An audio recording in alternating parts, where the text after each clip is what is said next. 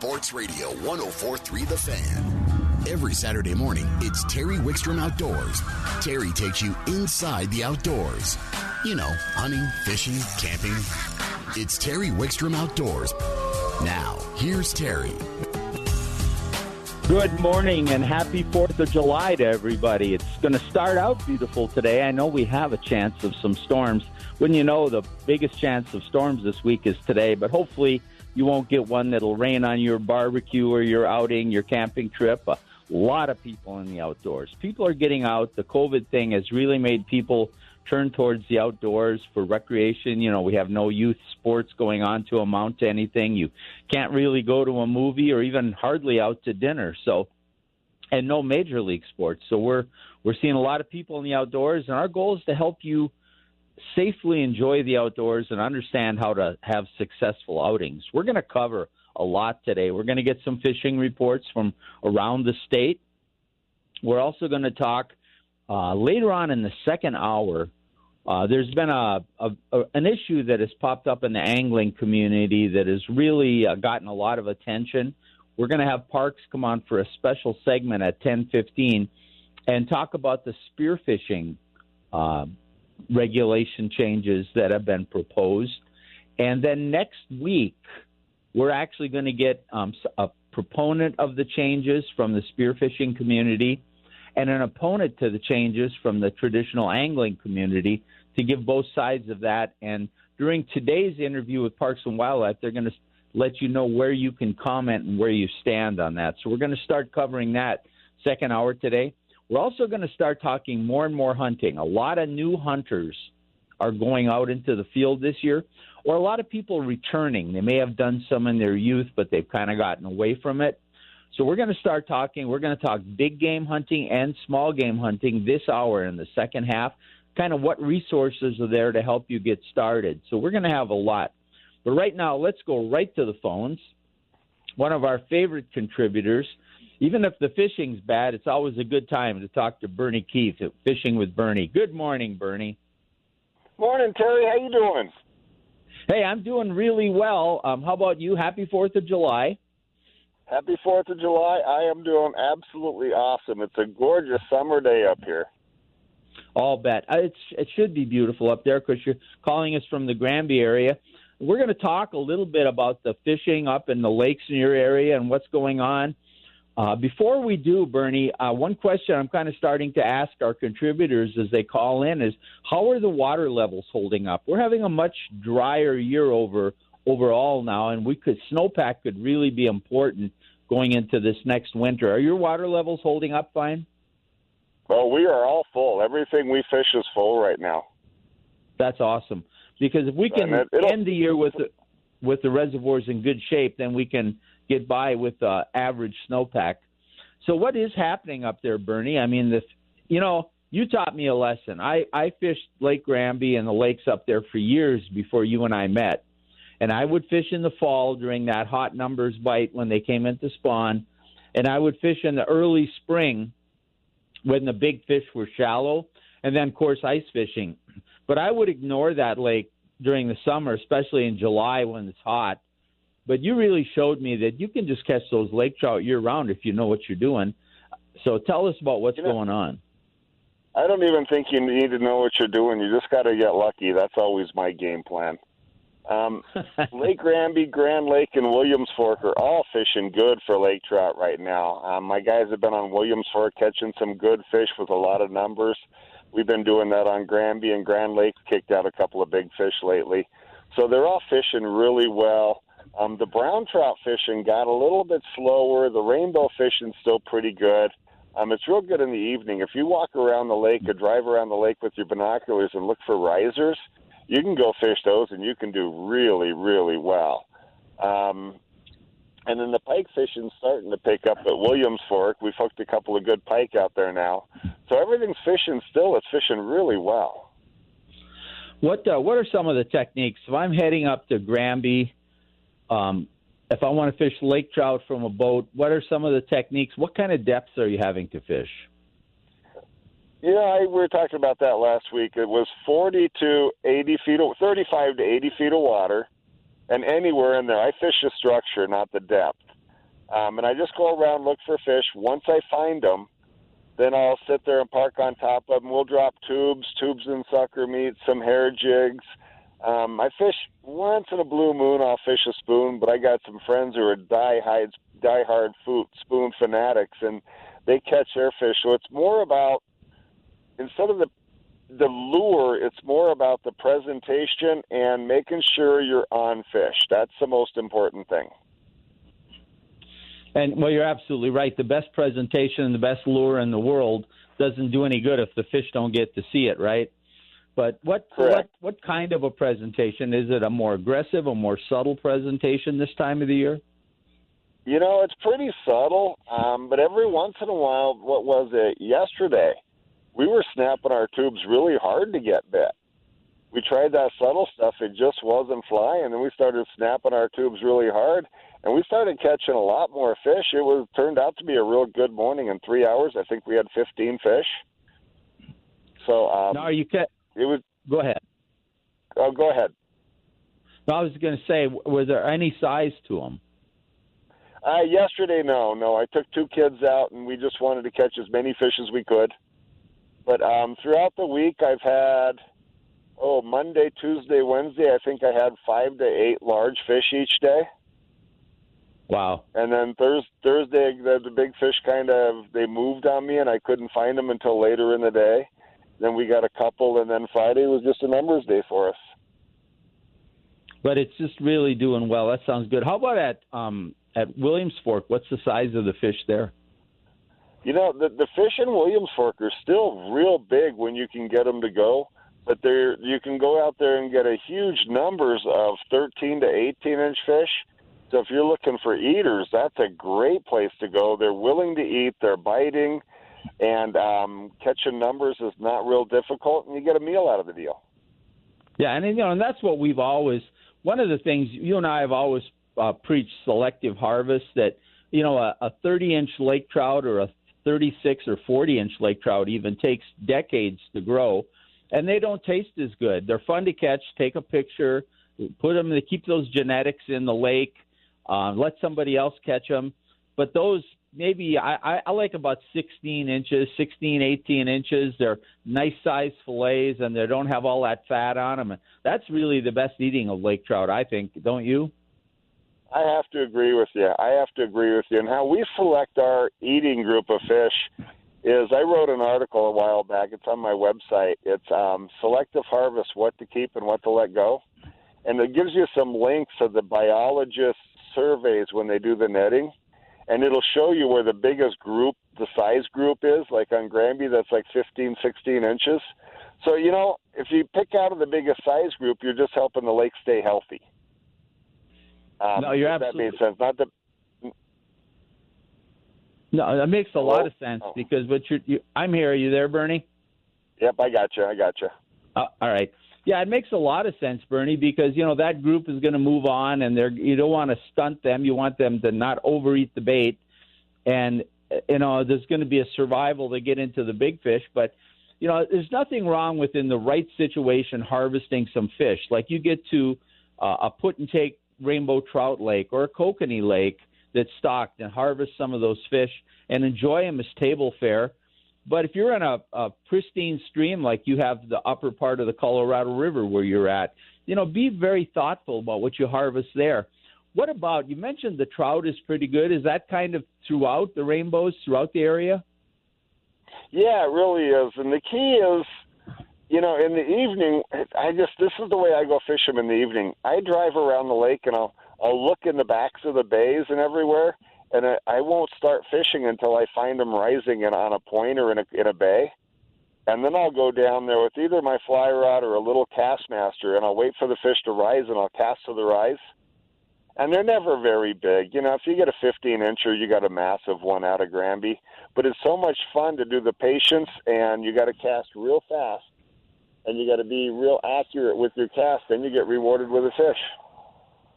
What about some of the other lakes in the area? Is Grand Lake fishing okay? Shadow Mountain? Grand Lake is fishing really well for lake trout. The browns have gotten tougher. The rainbows are still in the inlets. We don't fish Shadow much because there's so many suckers in it. They keep the food beat down for the trout, that it's just a difficult fishery to get a decent fish out of. So we kind of stay out of that. And Williams Fork, like I said, it's fishing well also. And then you've got a couple other lakes in the area. Wolford is one. How's that doing? Wolford, I heard that's doing very well. Willow Creek is doing well in the evening and mornings. Monarch is fishing really, really good early in the morning and in the night. And then I'm hearing good things about Meadow Creek, but I haven't heard a lot. But people are going down there and catching 8-10 fish in an evening, and it'll be a mix of rainbows, brookies, and tiger trout. The tiger trout is becoming more popular. They've actually developed a brood stock for tiger trout that we may talk about later in the show, if not today, another show. And it's really worked out well. They're doing some recovery on them over on the West Slope and trying to just see how they fit into the mix. That's been it's an interesting fish, isn't it? It really is, and they put them in these lakes to help the stunted brookie population. They're supposed to eat them, and they're hoping they get up to 4 or 5 pounds, and the brookies get up to 12, 13 inches. So, it's a really good way to manage fish and offer the fishermen a whole nother aggressive fish because they are aggressive. Hey, speaking of brookies and all that, the rivers up there, you have some pretty good river fishing. You have the Colorado, you have some tributaries. Have you been out on those, or have you heard much about them? I haven't been out, and I haven't heard much about them. But, they are dropping, and typically when it drops right now, it's a fly fisherman's dream. The water's still cold, the flows are dropping, the hatches are going on. So it should be absolutely phenomenal out there. Yeah, I fished that upper Colorado just below Granby, with a bunch of the guys from In Fisherman once. We were down there, and we were fishing hopper droppers, and we would get a number of rainbows on our little dropper, but every now and then that nice-sized brown would come up and hit that hopper.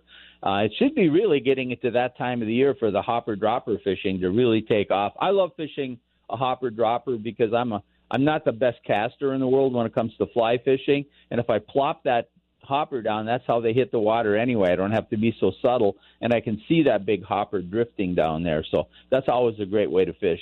Any other? Go ahead. I was going to say, my favorite way is go throwing streamers for the same reason. Oh, I like streamers too. That's great. They're really good up there. And streamers from shore, if the rainbows are close enough on the lake too, can be really good. Anything else going on up there? Anything else going on up there we should be aware of? I think we just covered pretty much most of it, Terry. I hope everybody has a safe and healthy 4th of July. How do people get a hold of you, Bernie, if they want more information? You're always a wealth of information. Or if they want to book a trip up there with you guys? There's my website, fishingwithbernie.com, Facebook, Instagram, Fishing with Bernie. Terry, I just walked out to the road, and I got some clown sitting on the end of my property. Is that the picture you sent? Yeah. That really is a clown, isn't it? That really is a clown. There's a guy out there sitting on the property holding up a sign. All right. Well, Bernie, you go ahead and take care of that. Bernie, you have a great 4th of July, and hopefully you can spend some good time in the water and have a happy, safe 4th, Bernie. You also, Terry. Be safe. All right. Bernie Keefe, he's always, what a trip. I love Bernie to death. Hey, if you're interested to see the kind of fishing we talk about with Bernie, because it is one of my favorite fishing activities in Colorado up at Granby, if you go to my YouTube channel, The Best of Fishing with Terry Wickstrom, there's one whole show dedicated to fishing with Bernie that takes you through the different seasons. And then we also have a show up there where we take you to Grand Lake and go after lake trout. So you might want to take a peek at those. They're on YouTube, Best of Fishing with Terry Wickstrom. We're going to take a time out.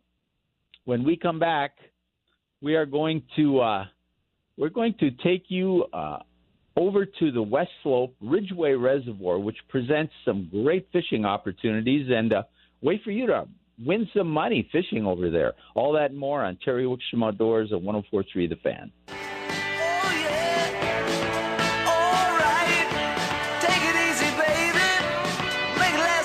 You're listening to Terry Wickstrom Outdoors, which is brought to you in part by Jack's Outdoor Gear. And by the way, Jack's 5 locations for outdoor gear are open today. So if you need that last-minute fishing supplies, camping supplies, biking supplies, clothing, whatever outdoor gear you need as you're heading out today, you can stop at Jack's and get a great selection and a great deal. Tell them Terry told you to stop in. Let's go right to the phones now. And joining us from the Montrose area, he's a biologist over there, an aquatic biologist, Eric Gardunio. Good morning, Eric. Morning, Terry. Thanks for having me on. Hey, thank you for coming on. Is it as beautiful a day over in the Montrose area as it is on the Front Range? Oh, yeah, it's nice this morning. It looks like it's going to get pretty hot this afternoon, though. Yeah, well, you got some great mountains and lakes and opportunities, both high and low. People don't realize sometimes, I think, that you have some great lower elevation stuff over there, too. Hey, we're going to talk quite a bit about Ridgway and maybe some other fishing opportunities over there. But I understand you were out electrofishing on Ridgway. What did you find when you were out there? Yeah, we were out there Wednesday and Thursday nights this week marking smallmouth bass for our upcoming Ridgway Reservoir Smallmouth Bass Tournament. And what we saw is that it really looks like our efforts from the last 5 years of this tournament are starting to pay off. We were seeing a lot fewer smallmouth in the lake, and it really seems like we've started to put a dent in those larger fish, which is the overall goal of this tournament. And anything else unusual or interesting? You were concentrating on the smallmouth. Any other species jump out at you? Yeah, one thing that's been really interesting to watch over the last several years at Ridgway is the brown trout population in there. There's some giant brown trout. We've seen numerous fish over 30 inches in the last several years.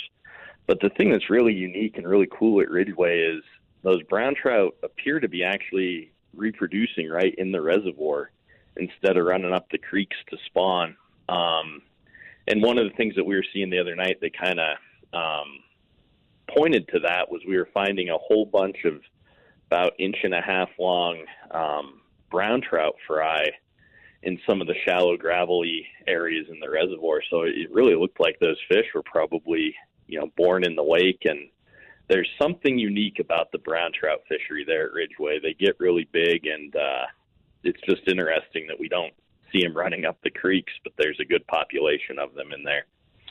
Well, it's famous for its brown trout. In fact, I forget the state record, but it's huge. Isn't it like 20-some pounds or something? Not the state, but the lake record is like 20-some pounds or something, brown? Well, yeah, there was one. I'm not sure what the official lake record is for an angler, but a couple of years ago we were out there electrofishing, and we caught one, and the biggest scale that I had on the boat was a 20-pound scale, and it zeroed out that scale easily. I think it was 22 or 23 pounds. It was a really big fish. That's an exciting fishery to go there and have the opportunity to catch those brown trout. And it's a great fishery for a number of species, and we'll talk a little more about some of the other species. But one of the reasons it is a great fishery is it's managed properly, and smallmouth bass were illegally introduced there, and they kind of took off, and federal mandate has made you need to clean those smallmouth out because if they could get into the river system, or at least keep the population to a manageable size, they get into the river systems, they could affect some of our endangered species fish. You guys used to do that through a number of means, and then you thought about 5 years ago, let's have the anglers help us and have some fun. And that's when this tournament was born. Tell us about it this year and what's going on. Yeah, so this is the 6th year, which is incredible. The time sure has gone quick. But this year we're running the tournament starting Saturday, July 11th, and ending Sunday, August 9th. And anglers can fish anytime they want to over that time frame and turn smallmouth bass into a drop box freezer that we're going to have located near the fish cleaning station by the boat ramp at Ridgway Reservoir. And so we have a number of prizes this year. first off, we're giving cash prizes to the 3 anglers who turn in the most fish. So the angler that turns in the most fish will get a first place prize of $5,000. The second most place individual will get $2,000. And then for third place, it's $1,000. In addition to that, there's going to be a virtual raffle that we'll hold this year. And we're going to draw 11 winners out of that raffle. And so the top 3 anglers who catch the most fish won't be eligible for the raffle. But everyone else who turns in a fish, for every fish they turn in, they'll get a drawing in the raffle. And so we'll have one raffle grand prize that'll be worth $1,000, and then we're drawing 10 what we're calling second tier prizes. It'll be worth $100 each. So we're giving away a total of $10,000 over the course of this thing. And, you know, the more fish you catch, the better your chances of winning. But even if you only catch one smallmouth bass and turn it in, you do have a chance of, you know, winning $1,000 in that raffle.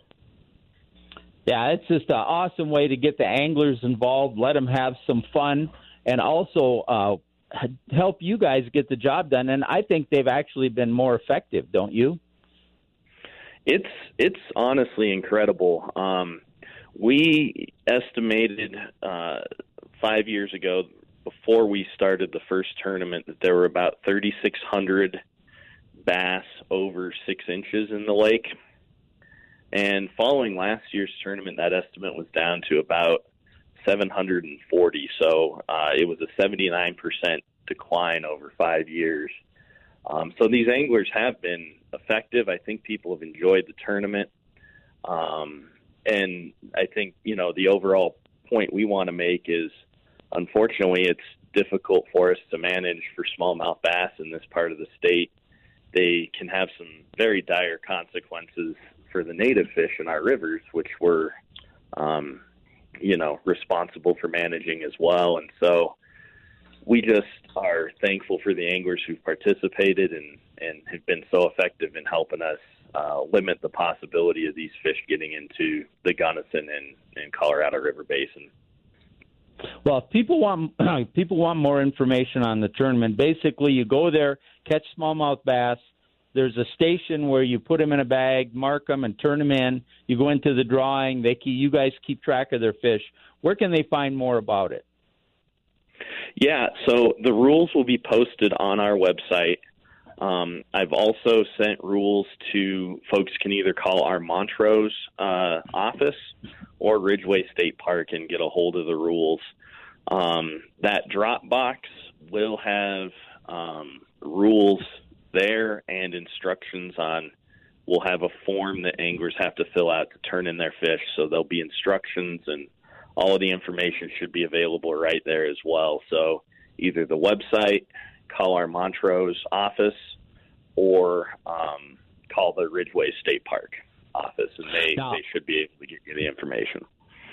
Now, we're running out of time, but you and I talked earlier about a couple other fishing opportunities over on the West Slope. With all the people getting out fishing, I want to touch on a couple of those. And I know Brian is waiting to talk hunting. I promise, Brian, we'll get you and we'll spend lots of time. But I want to touch on, one is the Grand Mesa. We had tiger trout come up in our first segment today, and Bernie Keefe was on. He was talking about what a great opportunity they are for people to catch a different species of fish. And you've actually created a pretty good tiger trout fishery up on the Grand Mesa, haven't you?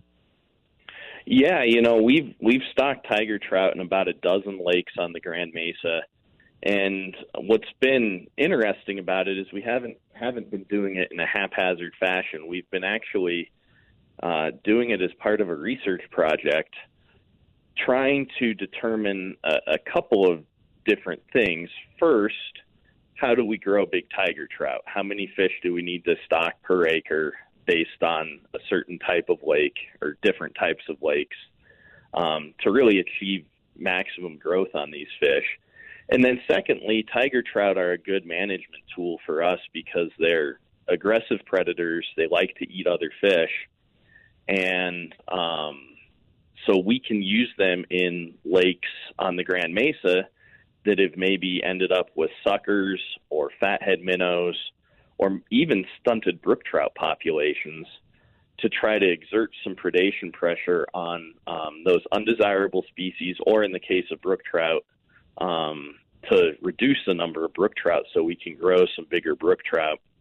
And so over the last 4 years or so, we've been conducting an experiment on the Grand Mesa to really look at our stock rates and what types of situations we're putting these tiger trout into, and how the outcome of those management goals plays out. And in the process, we've got some really good tiger trout fisheries up there. And I don't really want to hotspot any of these things, but I sure encourage interested anglers to get up to the Grand Mesa and burn some boot leather and try to find some of these fisheries, because there's some really nice tiger trout on that mountain right now.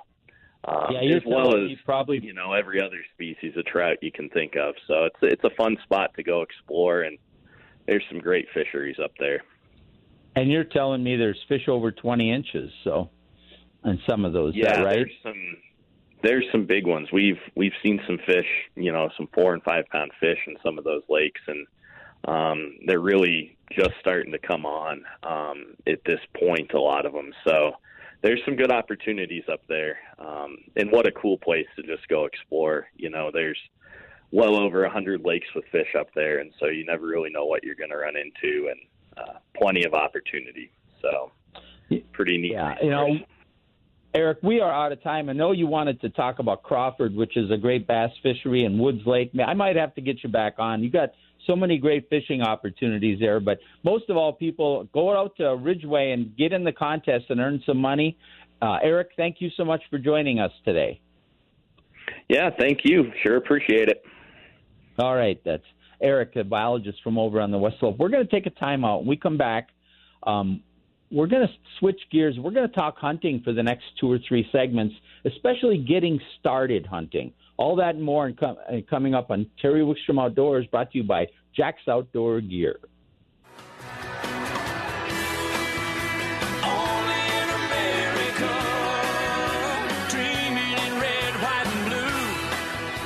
Happy 4th of July. You're listening to Terry Wickstrom Outdoors on 104.3 The Fan. This show is brought to you in part by Jack's Outdoor Gear, one of our newest partners. We're so excited to have them on board. They're open today. If you're looking for some gear or some supplies for fishing, kayaking, hiking, hunting, camping, even grilling, they can take care of you. So stop by one of their locations on the Front Range.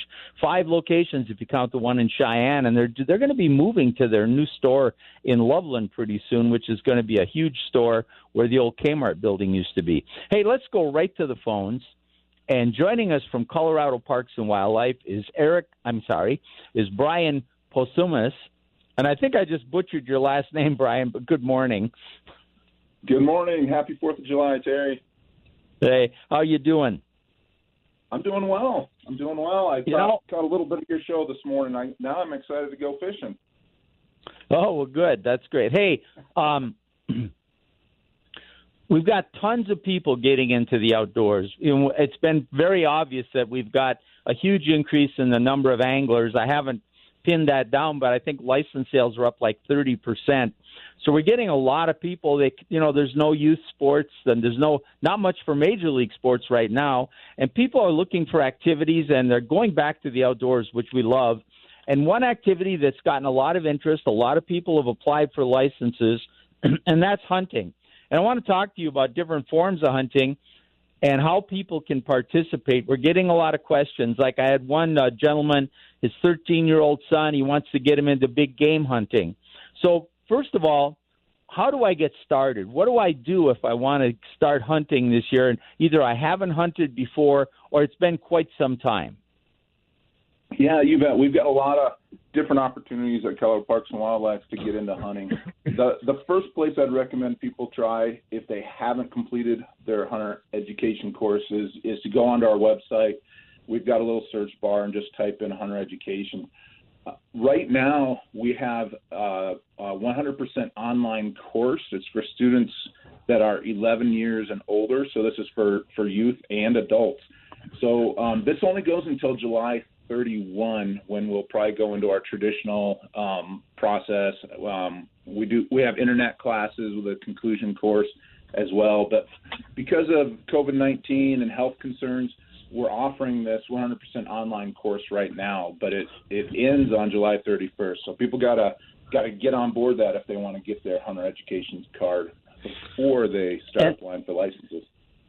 Right, and you can't hunt in Colorado without a hunter education card. That's got to be the first step. Now, besides firearm safety, what do I learn in hunter education? Yeah, firearm safety is probably only maybe a fifth of the class. There's a lot of information in those classes from, we talk about ethics. We'll talk about outdoor survival. We talk a little bit about, of course, the different firearms, but, muzzleloader, archery. There is a lot of safety, but there's a lot of other information. There's a whole section in hunter education that talks about hunting and conservation, the history of hunters being the lead conservationists out there, and how hunters that have, through buying licenses and through using hunters to manage wildlife populations, we've actually brought a lot of wildlife species back from the brink of extinction. And a lot of that is from just generations of hunters that have been buying licenses, supporting the wildlife management and supporting wildlife habitat. No, so it's a great course. Not only is it necessary, but it's a great starting point. And I want to get to what some of the big game opportunities that are still available. But before I do that, if you're starting to get back into hunting, you also have a lot of classes and videos. There's just a ton of resources on Parks and Wildlife website. Tell me about some of those. Yeah. So I work in the hunter outreach department, and a lot of times what I'm doing is I'm reaching out to people after they've taken hunter education. But, and pretty much anyone is interested to join our programs. Some stuff that people can get into right now and start learning about big game hunting. We've got YouTube playlists. We did 7 Learn to Hunt webinars. We got 5 of them up right now on our CPW YouTube page. So if you go to our YouTube page, you can look at the Learn to Hunt webinars. And we talk a lot about getting started in big game hunting. There's also a really neat series out there. Crystal Egley's one of our videographers at CPW, super talented.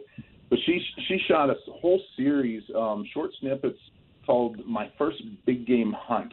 And she goes through several different series and just talks about how do you get into big game hunting, a lot of the thoughts, the preparation, the hunt, the post-hunt, the processing. She talks about ethics. It's really a good series. If someone is thinking about getting into hunting, it's a good series to watch. And it goes through it answers a lot of questions that a lot of hunters have, getting started. We also have a couple other programs as well. Starting last year, we have what's called a Take a Friend Hunting program. There's information on the back page of the big game brochure and a website linked to it. But we'll start that up here when the season starts. But this is basically a program where if someone's interested in hunting, they don't have a whole lot of experience, but they know of someone who could be their mentor.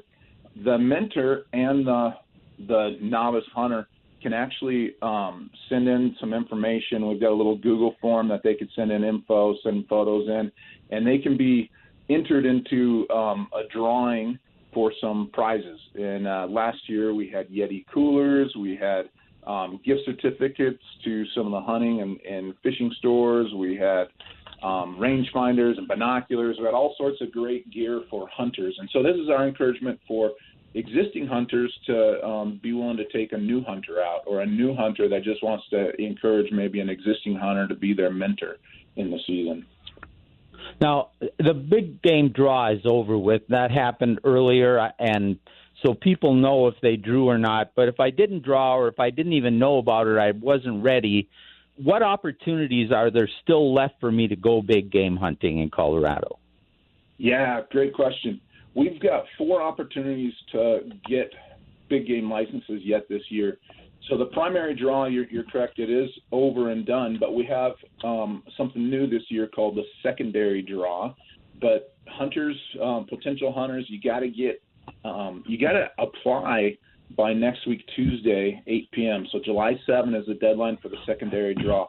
These are all the limited licenses for elk, deer, pronghorn, and bear that did not get drawn out in the primary draw. So there's a lot of licenses that are still out there.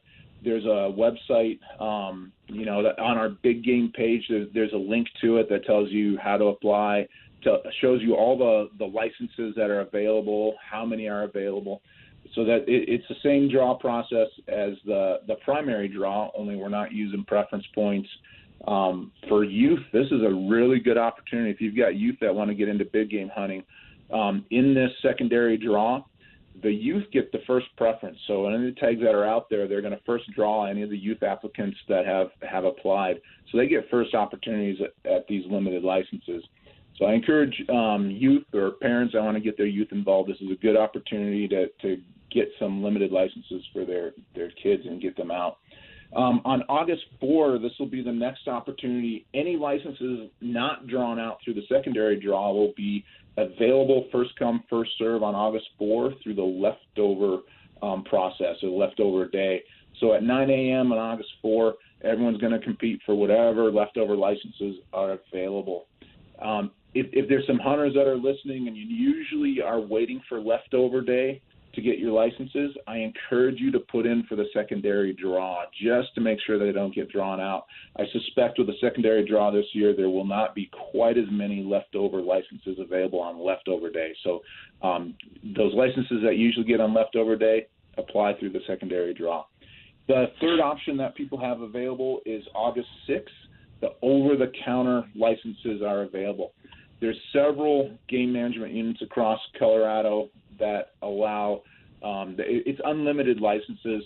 There's going to be a lot of hunters out in the fields, but there's some archery options, and there's also bull rifle options. So antlered bull, elk. That's secondary draw, second rifle season or third rifle season. So hunters can get those licenses and go hunt. We don't run out of those licenses. And then finally, the last opportunity to get them, August 11, we have what's called the reissue license process. And basically what that means is when a hunter draws a tag, turns out they can't go for some reason, they can turn it back in prior to the season, 30 days prior to the season. This license gets thrown into the leftover list. Basically, it's randomly. So if you maybe bookmark the leftover list starting August 11, and you just jump into that from time to time, you can look for some licenses, some sometimes really good licenses that are limited licenses that get thrown back into the pool of leftover licenses. A lot of opportunities to get big game tags yet this year. And there's lots of resources. There's harvest information. There's topographical information on the website. Spend a lot of time. Later in first part of next hour, I'm going to talk to Nate Zielinski, and we're probably going to talk about getting started scouting. We don't have time to get in depth in that. But I want to touch on small game. And, Brian, if I can put you on hold real quick, when I come back, let's talk about some small game opportunities. Is that okay? You got it. All right. We'll take a quick time out on Terry Wickstrom Outdoors, presented in part by Jack's Outdoor Gear, and we'll come back and we will talk small game hunting on 104.3 The Fan.